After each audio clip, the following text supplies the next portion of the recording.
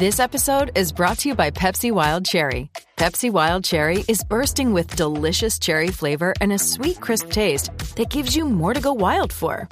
Getting wild may look different these days, but whether it's opting for a solo Friday binge watch or a big night out, everyone can indulge in their wild side with Pepsi Wild Cherry. Also available in Zero Sugar. So grab a Pepsi Wild Cherry and get wild.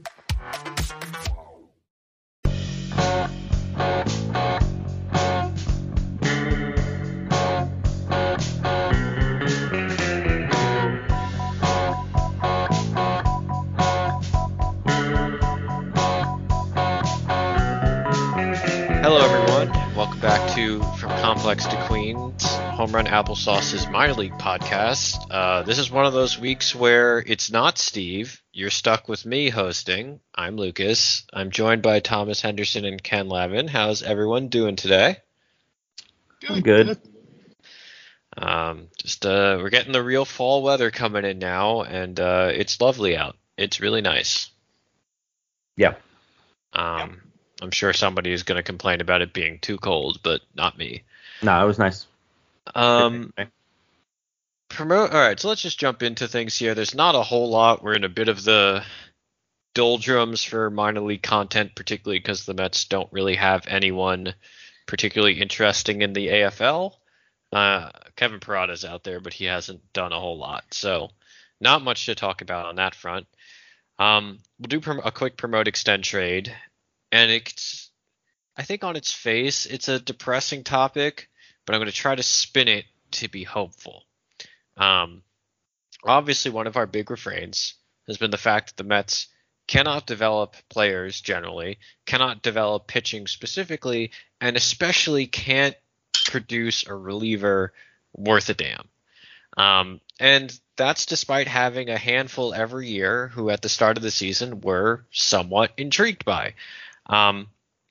So let's take a look at the promote extend trade. Is going to be three relievers who, for one reason or another, did not have the 2023 we were looking for, and who we're actually most interested to see going forward, particularly under a new regime and presumably a new pitching development philosophy. Mm-hmm. So the three arms: Grant Hartwig, Josh Walker, and Bryce Montes de Oca. Ooh. Now I know who I'm trading, but okay. Yeah, they're not all the same here, right? Hartwig had significant major league time and was mediocre. Walker had very limited major league time and was bad, and Bryce Montes de Oca is hurt again. So a lot of different ways you could go with this. Open up to you guys first. Who you got here? I'm gonna trade Montes de Oca because I don't think his issues are he gets hurt. Like pitching dev stops that, but also it doesn't. Like you could look at the Rays, the Rays churn all these guys, and these guys aren't healthier because they're Rays, they're just better, and the Mets will make him better, I'm sure, but also I think he has the lowest ceiling because I guess lowest floor, because the floor is he has a season-ending injury again. Is this his second Tommy John? It is, right? Yes, but even in college, he had a bunch of shoulder. He was always hurt. That's why he was taken so late, because he has electric stuff. You could see it. But it's hard to throw that hard with that motion and not get hurt, I think. Yeah. I think that's fair. I usually am somewhat inclined to push back on motion prescribed injury projections outside of extreme cases like Marcos Molina, and I don't think Bryce Montes de Oca's delivery is that bad.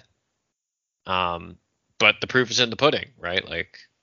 Dude can't stay healthy, and it's probably fair at this point, retrospectively, to say that the delivery is just not sustainable for him. It's something. There's something in the water with him, and maybe a better pitching dev organization could clean that up and say, hey, this will keep you healthier, and that's possible. And I frankly don't know enough about that to say how possible that is. But like with the information that I have, I think I would put him last, even though I think he has the highest ceiling out of the three. Like if any of them is going to be like an eighth inning guy or something, it's him because his stuff is crazy.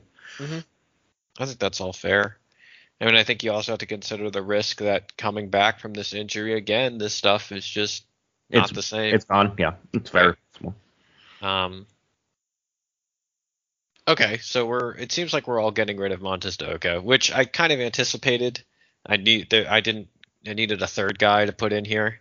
And he's different enough where it's a good question for him. Yeah, and I wanted like a couple other names I've thought about, like Eric Orsi seems to have like backed up and it's not going to work. Steven Nagosic is gone. I think he's with the Diamondbacks now. I think we all want Drew. We're all just tired of talking about Drew Smith at this point. And also he's like 30. He's literally 30, yes. All right, so between Grant Hartwig and Josh Walker, who are we A, betting on, or B, interested to see how a new regime under David Stearns, which we'll talk about in a moment, how is that going to affect these guys, and who are you more excited for going forward? Probably Walker because he's lefty, and he's a rarer breed than Grant Hartwig. That's really it. I like them both, and I think they both should have been in the majors last year more than they were. And I would have called up Hartwig in like June because of how many problems we talked about this. How many times, Lucas? We said it constantly. Yeah. So I like him. I think he's like there's a major league pitcher in there, but I just think since Walker's left-handed, I would put him a little above. Would you believe that Grant Hartwig threw 35 innings for the Mets this year? Yeah, because he was up for a long time after, like after the bad, like in the bad times when I stopped watching, really. Where are you at, Ken? No, pretty much the same. Lefties pitch forever. Like both of them, but yeah, lefties get all the opportunities because there's a quarter of them out there. I mean, I didn't even consider handedness, and I would take Walker just because I think the stuff is I think the stuff is better. Now, again, we should note Josh Walker. How old do you guys think Josh Walker is? He's like 24 or something, right? Ken? 25, 26. Josh Walker is 28. Oh. Wow. Well, he had a weird career because he got hurt and was out for a while, and then COVID and. Yep. Grant Hartwig's only 25. Maybe there's a little more juice to squeeze there. I'm of the opinion that, frankly, pitcher age is not super important in terms of, or super indicative of remaining potential, if that makes sense. Like once you get past 22 or something, I think it's much more dependent on what your stuff looks like and who gets their hands on you to manipulate it. Walker, to me, I've just always liked the stuff. I think the raw potential here is more interesting, and if that's maybe that's better material for Milwaukee style pitching development. I mean, they always have a pretty damn good bullpen, so yeah, and they always find these random guys. Like who is the guy they got? I mean, that William Contreras trade was a fucking steal in the first place because they traded Asturio Ruiz for like a top 5 catcher in baseball, so they already won. But who was the random reliever they got in that deal who's now like a lead inning? Payamps, or was that him? Payamps, or I think he was in that trade. Like, dude was bad in. Okay, I'm just looking it up so I don't say the wrong thing here. I think it's Joel Payamps. I'm looking it up also. Yeah.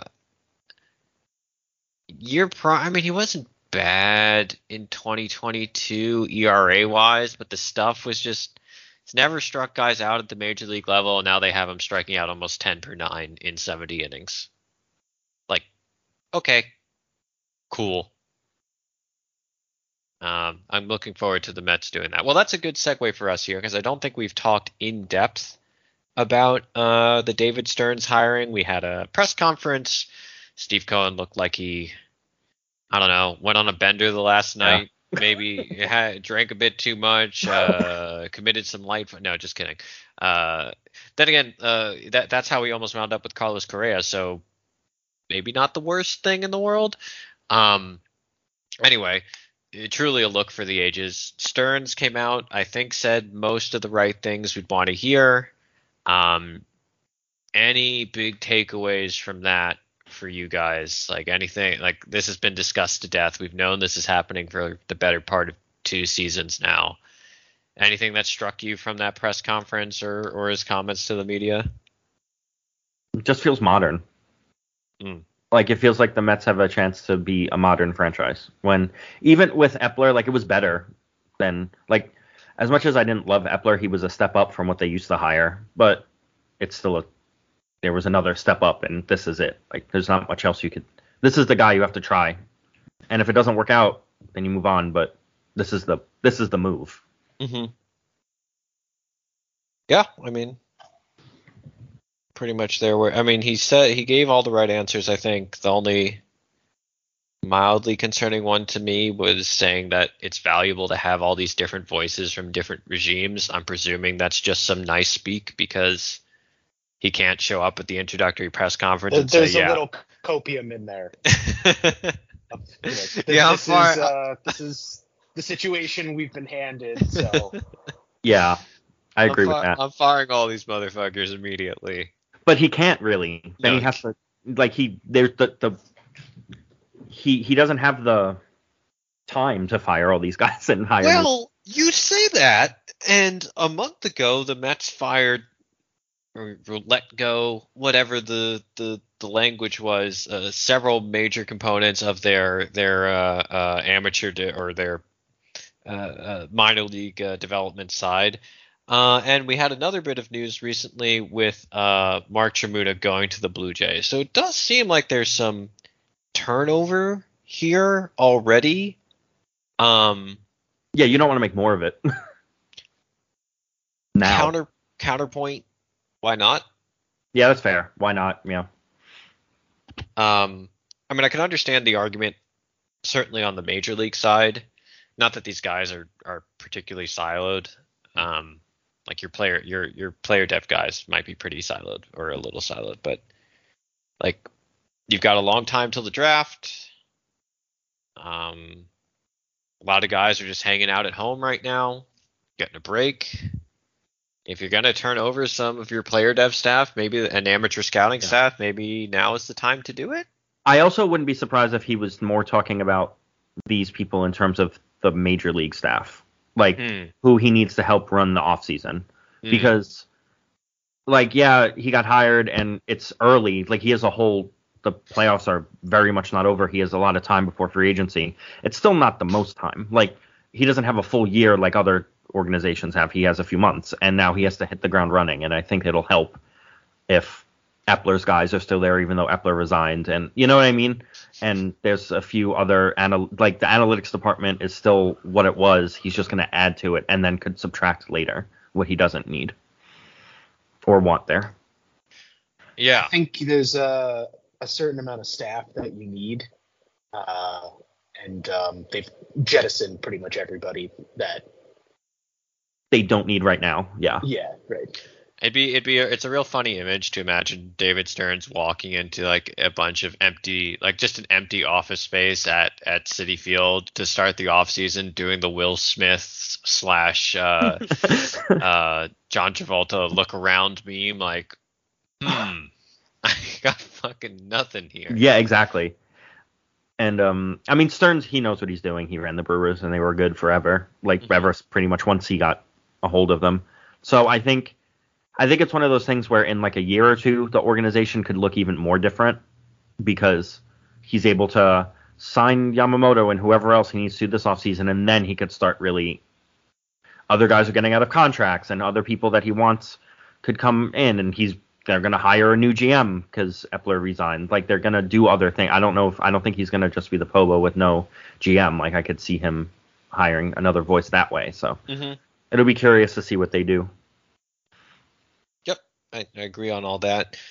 Do we think now, backing up for a moment, like obviously when Cohen first brought the team, to your point about having this quick turnaround to managing the offseason, we talked a lot about how being delayed 6 weeks in that first offseason really set the team back because they were so far behind the eight ball in terms of getting things in place.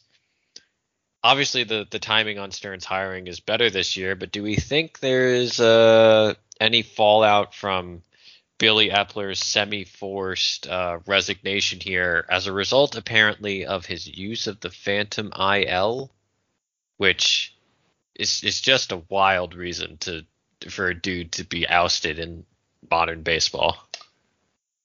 Yeah, right. Like literally every team does this. So what? But I think it's going to be I think I could see a little stuff because Epler probably already had all these targets and all these people that he was going to look at and be like, hey, David, here are some ideas. But David Stearns could also, it's not like Epler's going to take those files and walk out of the room and never let him see them. You know what I mean? Like that stuff is still there and the plan is probably still in place. It's just one less guy that he gets to talk to.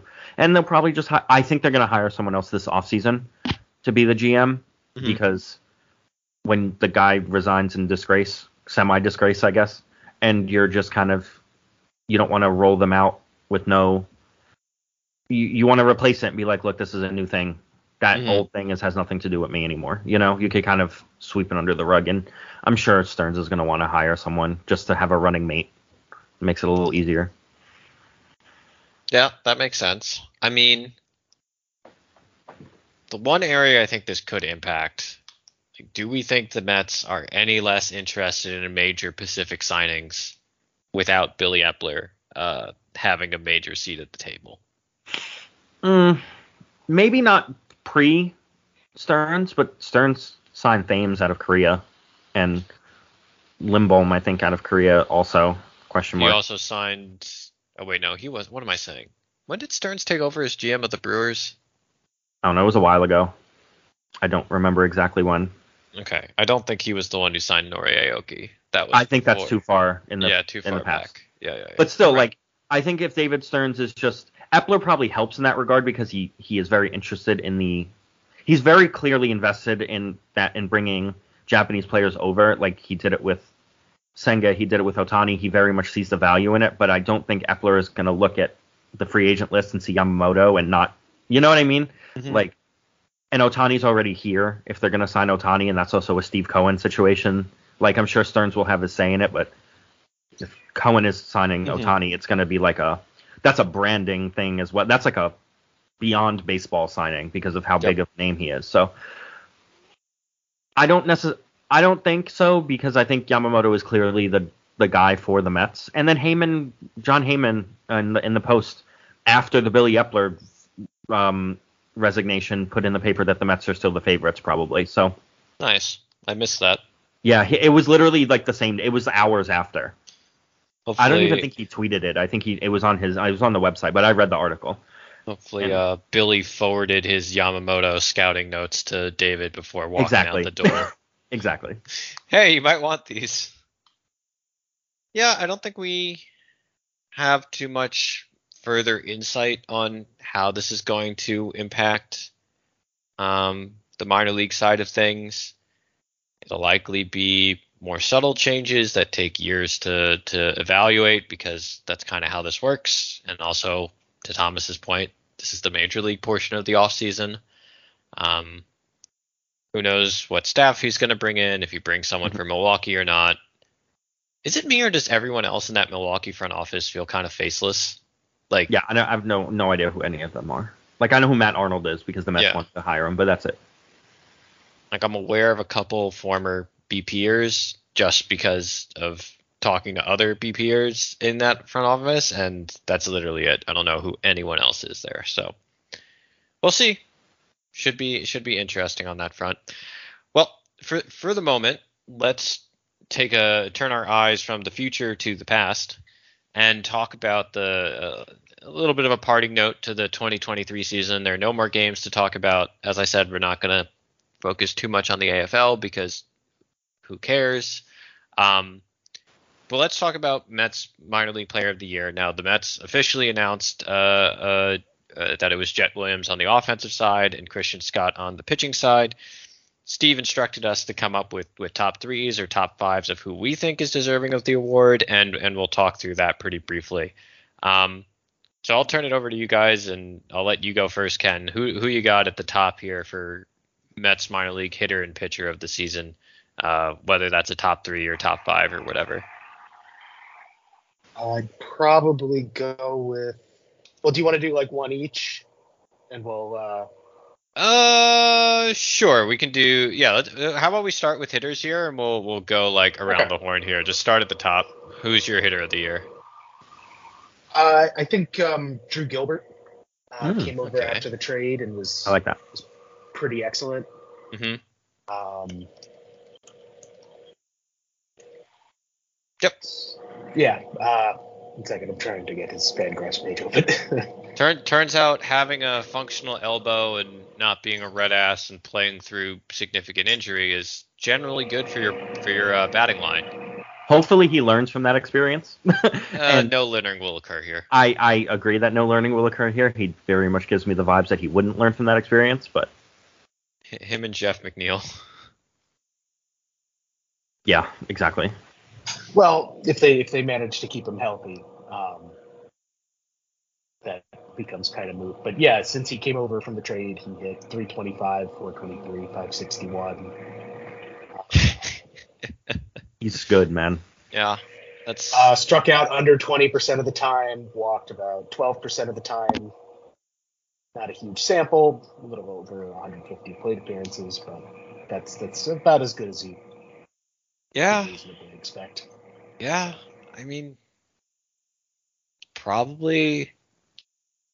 When I say like for me, he's probably a top 30 prospect in all of baseball. I don't know if that's going to be consensus across every list, but yeah, he's going to be in the conversation for that for every list, I think. Yes, yeah, absolutely.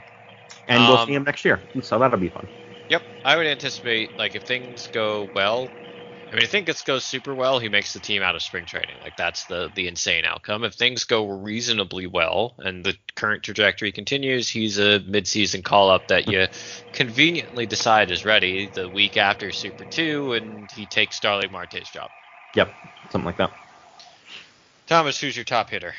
For me, it's Jet Williams because I know that I kind of got shiny new toy syndrome with the new guys when they got traded here, and they were. I would say at the time, like Jet got pushed down the prospect list, and I think it was valid. Like if we relisted after the deadline, I think Drew Gilbert's first and Acuna's probably second, and then you move from there. But you could make the argument that Jet's over Acuna, but still. And then Jet was just like, oh, I'm taking that personally, and he played like the best prospect in the Met system, like. He all the walks he had at like 19, moving all the way up to AA and looking good as a teenager, not even 20 yet. Like, just he really impressed me last year, and I think he took like the steps that we were thinking about. Oh, he could make. It's like he did all of them last year. You know what I mean? Mm-hmm. And I think he was a very rightful winner of the Mets hitter of the year, and yeah, he's good. And another guy who already in AA, he should start next year, either in AA or in AAA, and then we might see him in Queens next year at like 20, which is insane.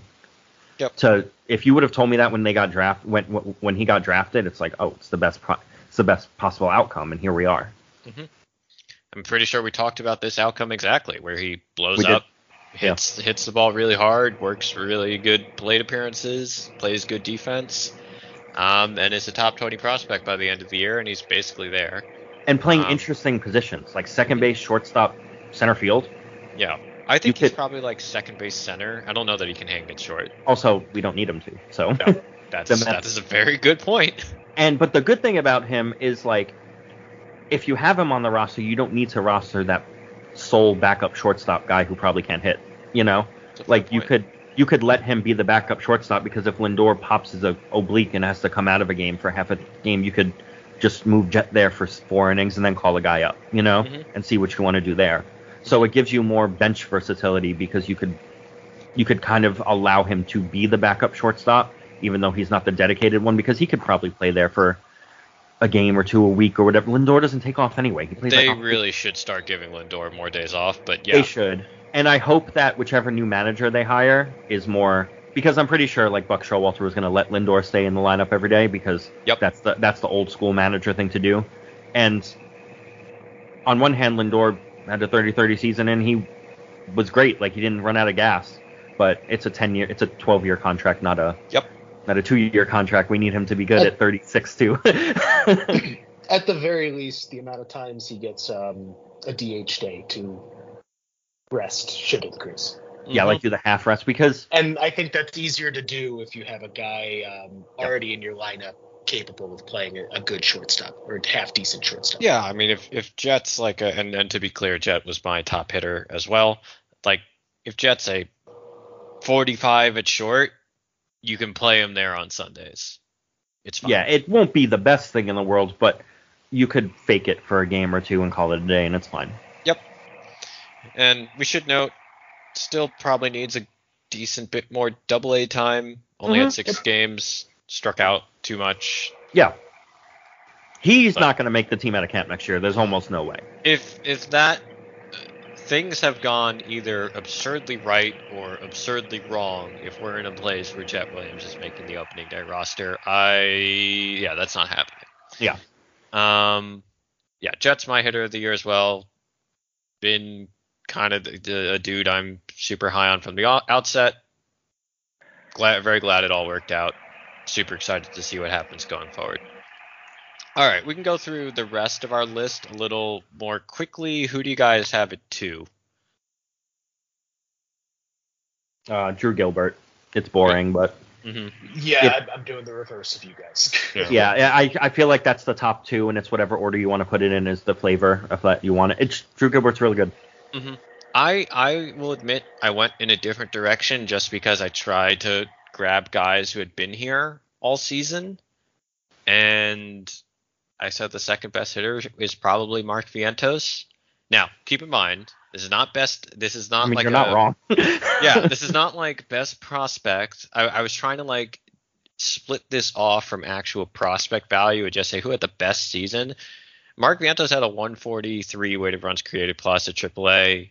He had 306, 387, 612 with 16 homers in 61 games. Like, it's a really nice season. I don't think he's anything more than a right-hand hitting bench bat, but just based on what he did last year, very nice year.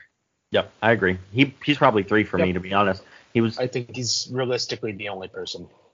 Because everyone else was like, because everyone else was just kind of like Acuna was okay when he came over, but there was some growing pains and too much ground ball stuff, and the rest of Alex Ramirez was bad, and Parada was up and down, and there was not a third guy. Like, you could do Consuegra, but because he hit a lot of home runs, I think he led the minor leagues in home runs. Yep. But he's a guy who's in that conversation, but I think Vientos was in the minor leagues a better hitter than he was, and that's what this conversation is. Yep. I think that's fair. I'll throw out just a couple other guys that I want to kind of give their flowers, for lack of a better term here. Luke Ritter had a really nice season. He did.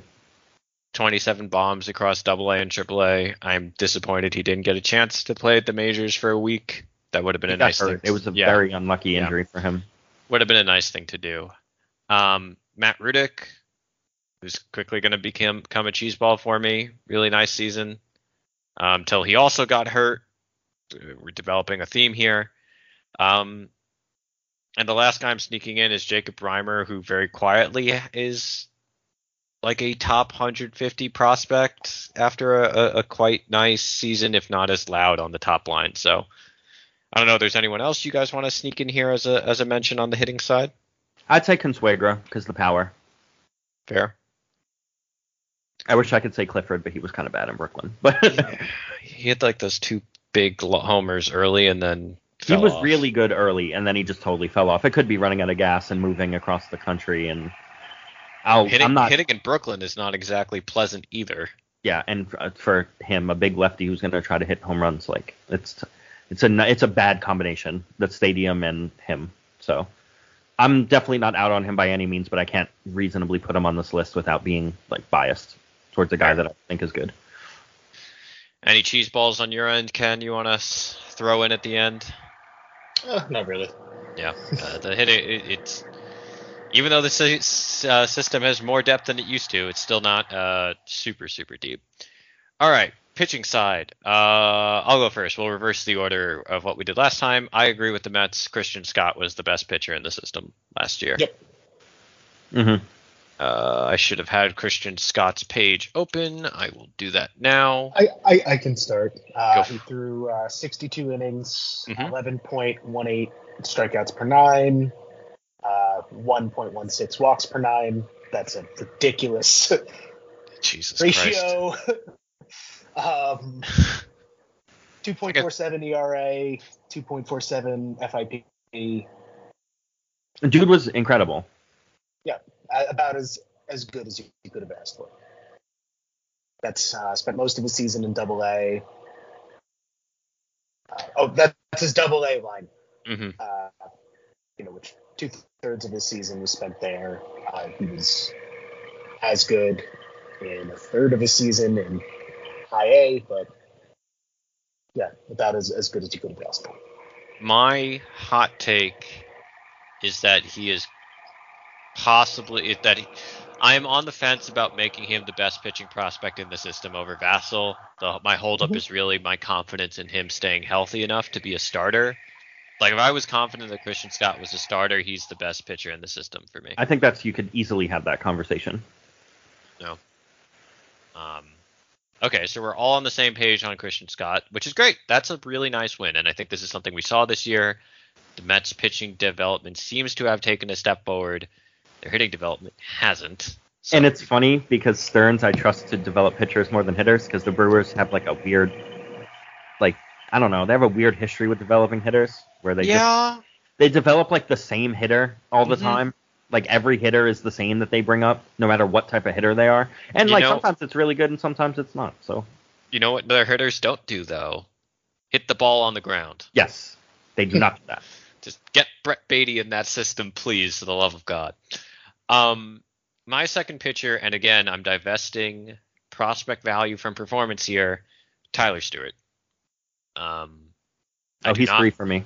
So. I do not buy the Tyler Stewart prospect side breakout, but he objectively had a really nice year split between Brooklyn and Binghamton.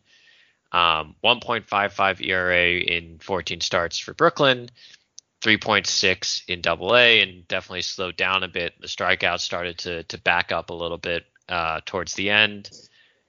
Don't think he's anything more than an up and down guy or a reliever long term. But it's a fun 2023 line for him. He's like, what if Christian Scott was just a little worse at everything? And also like 5 inches taller. Yeah. Tyler Stewart is listed at 6'9" and 250. He's a large person. 6'9" is crazy. That's comically big. Yes. I wonder if that's part of, because his stuff doesn't really pop, but I wonder if that's part of why he was so good and why there might be some untapped potential past stuff. Because when you don't see that guy like that, like you don't see pitchers that. I mean, when's the last time like John Roush? Like, you know what I mean? Yeah. And John Roush was like 6'11". Yeah, like that dude is just rare in. They're playing other sports. Like that dude's playing basketball. You know. So I wonder if there's something about like a release point and like an angle that kind of makes him a little better than his stuff would lend it to if he was Christian Scott size, but that's hard to parse with the information we have. Yeah, it's on my list of things to do this off season is get more video work in on all of these arms. I wonder if does he have a particularly high release point? I can't recall off the top of my head.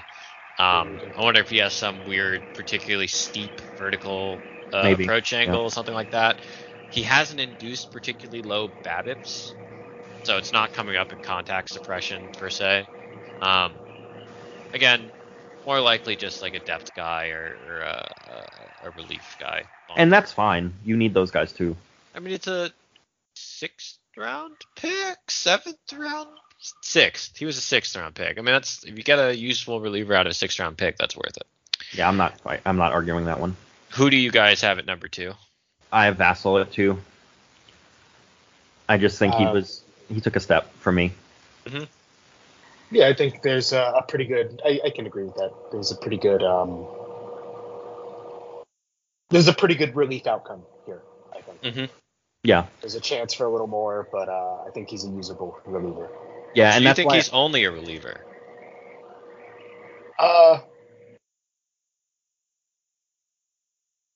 Like, I think there's a chance he starts, but I think you think it's more likely. I'm going 90-10 reliever. interesting. I think he has a chance to be like a back end starter guy, like a 4 or 5, if you're smart with his usage and kind of get him out early and kind of have a quick hook with him. But he was such a weird mess because of Virginia, and they really, really fixed him up to make him a better prospect than I expected. So to me it's like a legitimate pitching dev win, and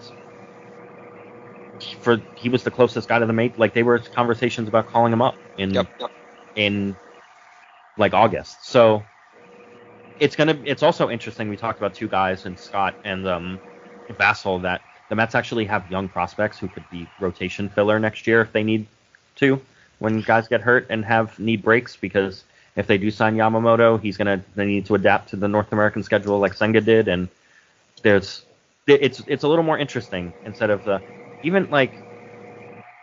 going to be a guy I'm going to shout out, so I'll get to him. But they're a little more exciting in what they're doing with the pitching depth than the retreads that they were bringing out before. Yep. I also don't think we should make too much of his ERA in AAA, because AAA baseball was played on the moon this year. I don't much care. And he had good outings in AAA anyway. They were not every week, or every 5 days, but he had definitely a few outings, and there were some where he just got lit up because who knows what the hell was going on with those baseballs. Yeah, that's just a thing that happens. Yep. Well, because of that, and again, I'm saying it for the third time now, separating performance from prospect value, I actually had Vassell 4th, and 3rd I put Nate Lavender. I like it. Because Lavender is a pure reliever. I don't think he's like a potentially anything more. I don't think he's more than a 7th inning guy at best. But really big breakout this year, and destroyed AA for a couple weeks, and they said this is dumb and sent him to AAA, and he had a 3.3 ERA in that same league. That Vassell had an ERA over 5. I wonder what that ERA weighted was. Fangraphs does not give me ERA plus, and I know if I try to pull this up on Baseball Prospectus, it'll take 5 years. Yeah, I mean, the strikeout stuff is there, the lefty stuff is there. I think his stuff is good enough to get righties out, even if you're not super comfortable. I don't want him facing Ronald Acuna or something, but I don't want anyone facing Ronald Acuna. Oh, sure, yeah. I don't want him facing Jorge Soler. There we go. I can live with it, but it's not super great. I wish they'd give him a shot at the end of the year. He'll probably be somewhere in the opening day bullpen picture next year, and he'll be an optionable guy, because as much as we like to roast the Mets for lathering on about optionable relief depth and then really shitty bullpen, at its core, the philosophy is not a bad one. They just didn't have enough of the top line arms, which, whatever. Lavender's a nice piece to have around. Really nice season. Another potential pitching dev win here. So I gave him the nod at 3. I have Stewart at 3, just because I think he's worse than. I know we're divulging the prospects. Yeah. But I just think he's a bit of a worse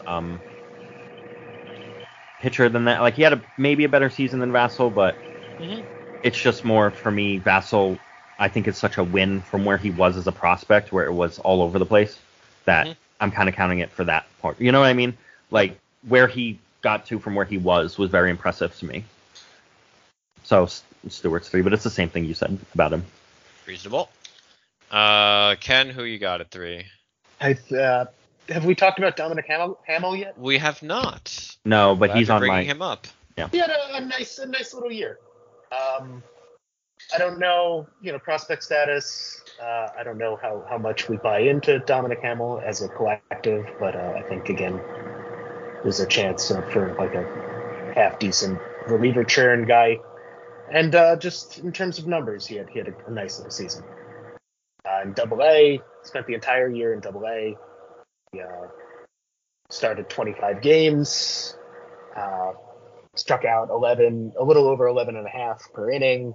That'll play. Walked too many guys, but generally kept the ball in the ballpark and had a 3.85 ERA, a little better by FIP, 3.21, and just had a nice little year. Particularly pitched well in the playoffs for the Rumble Ponies. We like to see that. Some iconic pictures of him during the celebration, looking like a lunatic. Yeah, those are great. I really hope we have those in chorus for Farm Report purposes next year. Let's see. We could check. This is something we could check. Yeah, I mean, I'm higher on Hamill than you can. Like, nice season. I think he's got starters. It's possible. I at this point I just buy into the guys with really good fastballs, and I think that's what he has. Just give him a little, like, he needs a little bit of polish on the secondaries, and you have something here. I think the comp we've made on and off for years is Seth Lugo-ish, and I still think that's in the cards. Yeah. Like, I still think that's something we could see as soon as next year.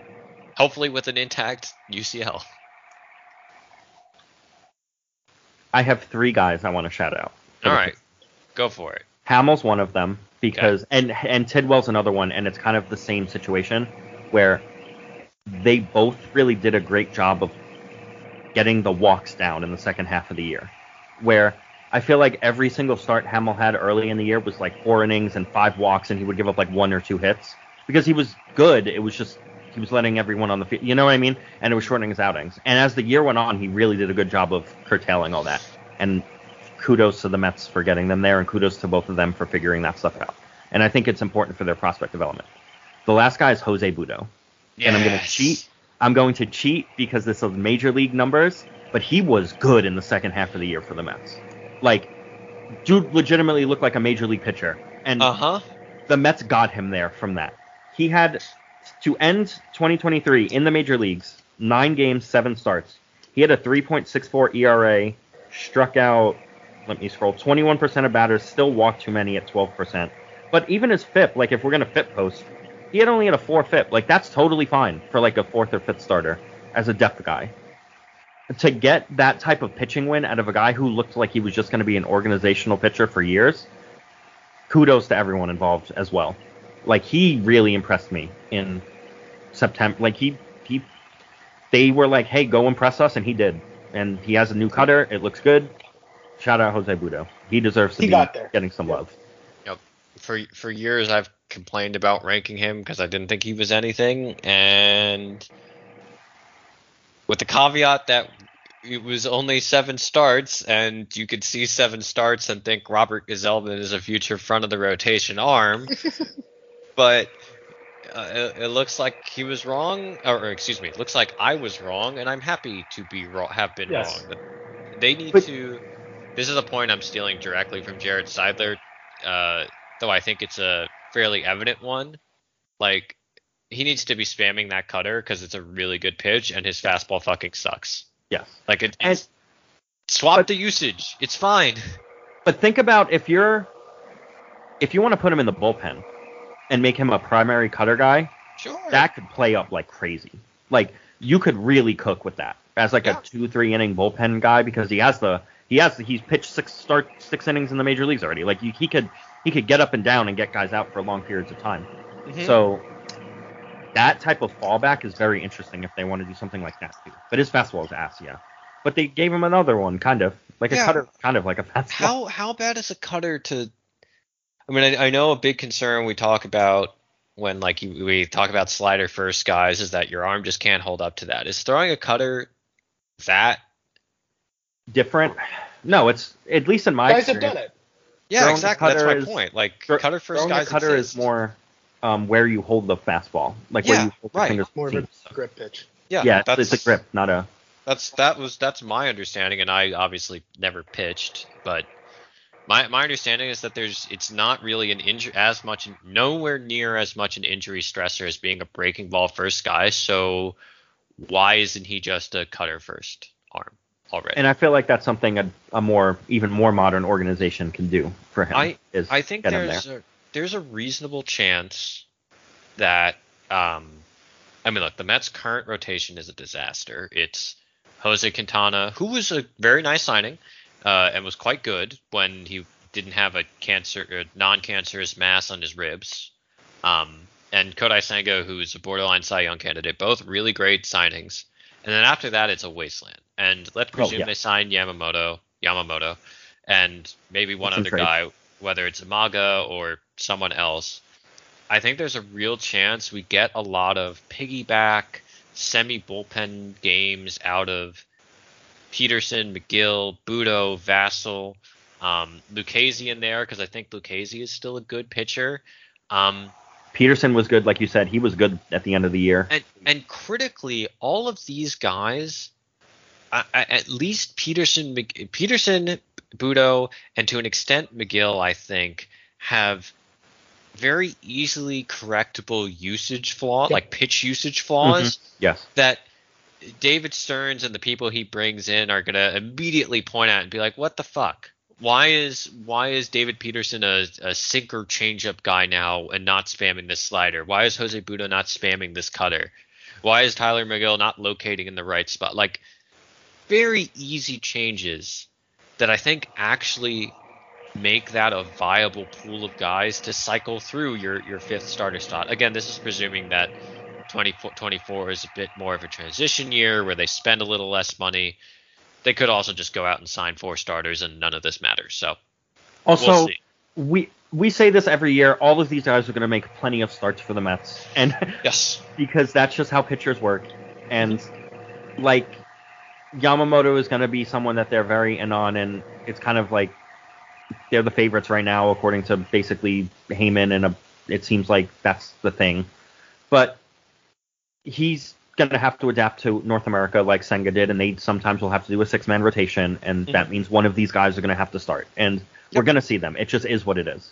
I mean, there's a real argument they should, especially if they have both Senga and Yamamoto, and doubly so if they wind up with another Japanese arm in there. There's like, if not a full-time 6-man rotation, a 5.5-man rotation where you are sneaking that extra start in fairly frequently. And if you're calling up Jose Budo or David Peterson or Joey Lucchesi or Mike Vassell to make that start every couple of weeks, totally fine. Completely viable, I think. And that's where the pitching dev wins that we just talked about really come into play, because 2 years ago, you can't even do that. Like, you can't, there's no one to call up, you know? But now we just talked about 3 guys who you could very easily call up and you're fine. Yeah. So a lot of good things to talk about on the pitching side. We're going to give Steve a moment to plug in his guys right now, and then we'll come back and wrap this up. So, without further ado, we're just gonna jump right into things. And my Mets minor league hitter of the year, drumroll, is none other than Jet Williams. Duh. Jet started his season with the St. Lucie Mets. He got promoted to Brooklyn in August. He spent about a little bit more than a month there. And then he got promoted to Binghamton at the end of the season for a cup of coffee. All in all, he played 121 games total. 79 with St. Lucie, 36 with Brooklyn, and 10 with Binghamton. And he hit a combined at all 3 stops, 263, 425, 451, with 22 doubles, 8 triples, 13 home runs, 45 stolen bases in 52 attempts, and 104 walks to 118 strikeouts. All good for a 156 weighted runs created plus as a 19-year-old. And his 104 walks led the entire Mets minor league system, and in doing so, he became the first teenager since some guy named David Wright, whoever that is, I don't know, to lead the Mets minor league system in walks. So, when your name is up there with David Wright, I think you're doing something good.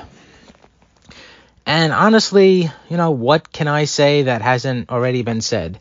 The Mets minor league player of the year, minor league baseball's all minor league baseball prospect second team, Baseball America's Mets minor league player of the year. You know, I'm sure that Lucas and Kenneth Thomas are going to have more to say about Jet, so I'm just going to keep it short.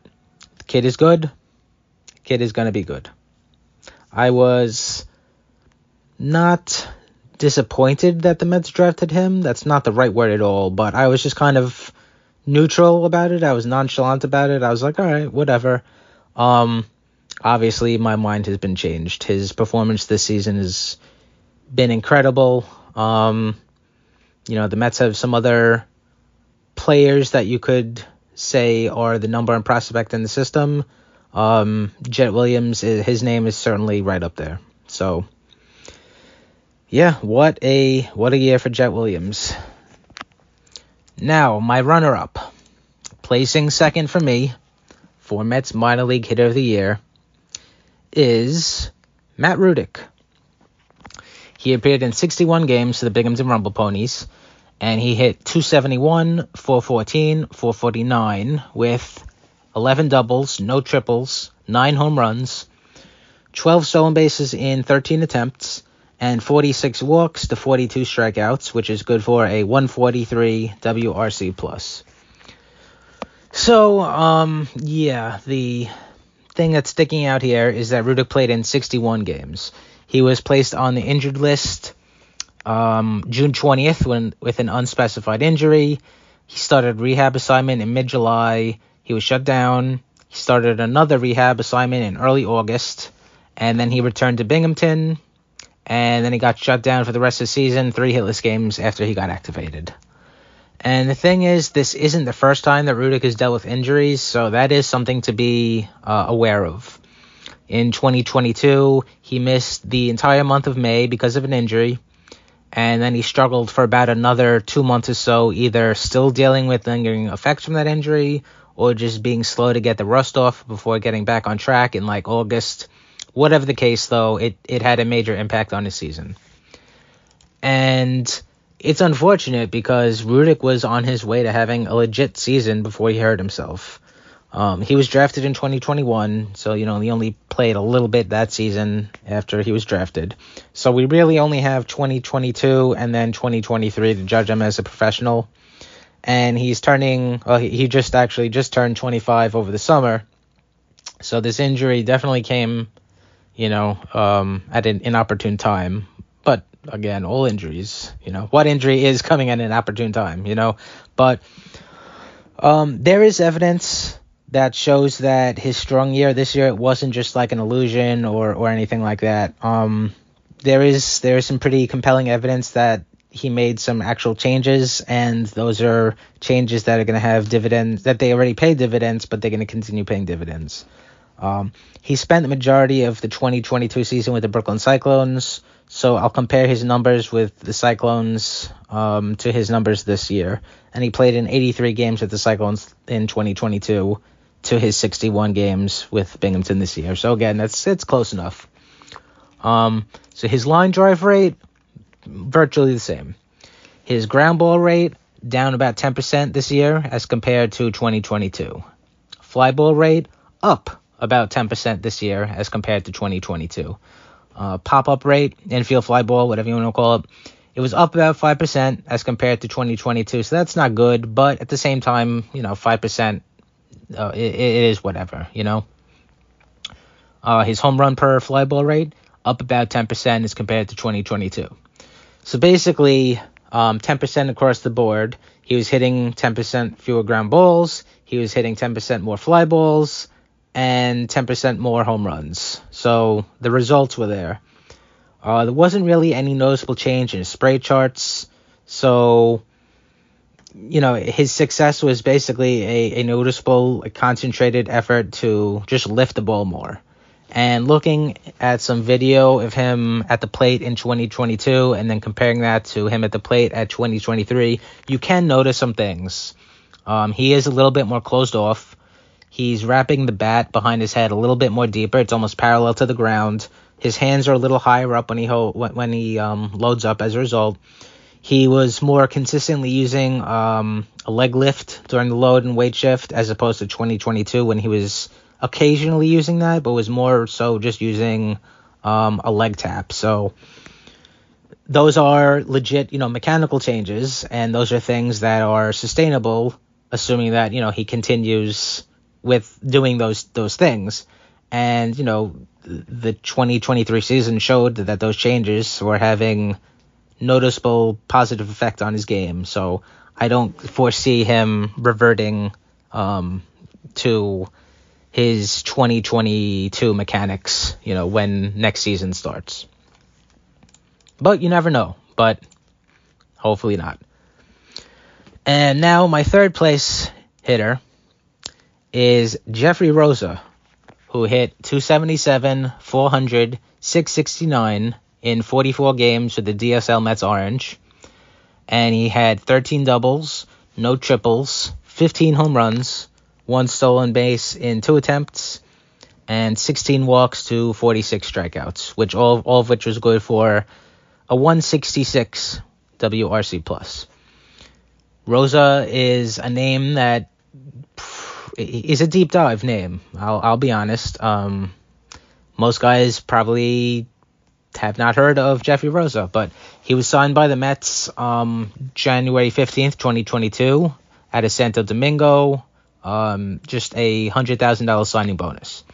Last season, which was his age 17 season, he made his professional debut in the DSL, and he hit 217, 315, 371 with 6 doubles, 3 home runs, 3 stolen bases in 4 attempts, and 7 walks to 47 strikeouts. He stayed in the DSL this season, which is his age 18 season, and the results speak for themselves. He was the Dominican Summer League. He was a Dominican Summer League All-Star. He was the 2023 Mets DSL Complex Player of the Year. You can't argue with an OPS over 1,000. He did regress in the final month of the season. He had a 1339 OPS in June. He had a 1228 OPS in July, and then only a 627 OPS in August. That is a 50% drop, basically. That is pretty steep. But at the end of the day, he was incredible for like 2/3 of the season. And regardless of that slump, he did end up leading the DSL Mets Orange in most offensive categories, and he led the entire Dominican Summer League in home runs and slugging percentage. And he was one of just 10 teenagers in all of minor league baseball last season that had 15 or more home runs. So there was a little, it's not all rosy, but it was a good season. And if your first thought is Vicente Lupo, good, it should be.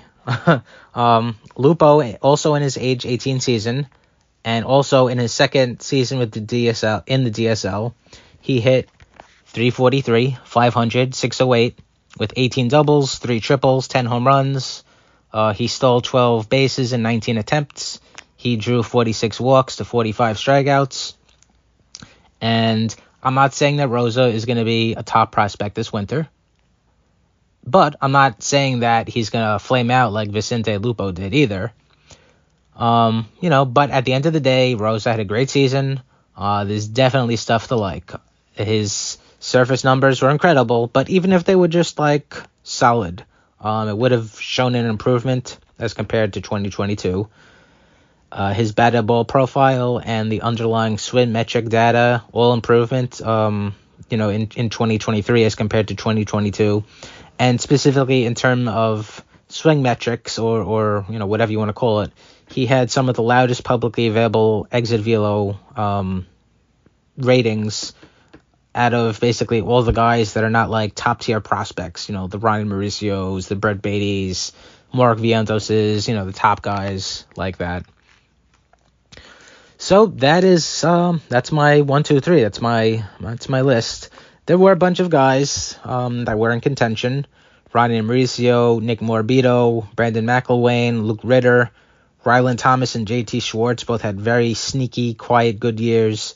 But in the end, I think the 3 guys that I listed, I think those 3 guys stood out the most in terms of the numbers they'd have put up, what was expected of them, the sustainability of them continuing their good numbers next season, And just a couple more things that I was looking at and thinking of. So, Jet Williams, Matt Rudick, Jeffrey Rosa, for me, the 1, 2, and 3 top hitters in the Mets minor league system in 2023. Okay.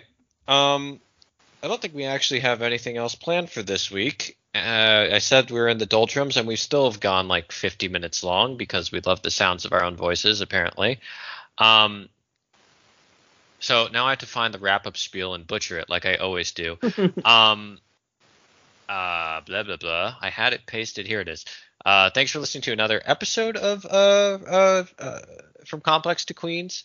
As always, you can listen to us or subscribe on all of your favorite podcast platforms, whether that's Apple Podcasts. I'm butchering this even worse than usual. You know what? Screw it. You know the spiel. Go subscribe. You can send us questions, comments, concerns at fromcomplextoqueens@gmail.com. I'm at elvahas243. Ken is at KenLavin91. Thomas is at SatsMetsSeason. And Steve, please come back so I don't have to do the outro spiel, is at Steve Saifa. We'll be back next week with another episode. And until then, love the Mets. Love the Mets.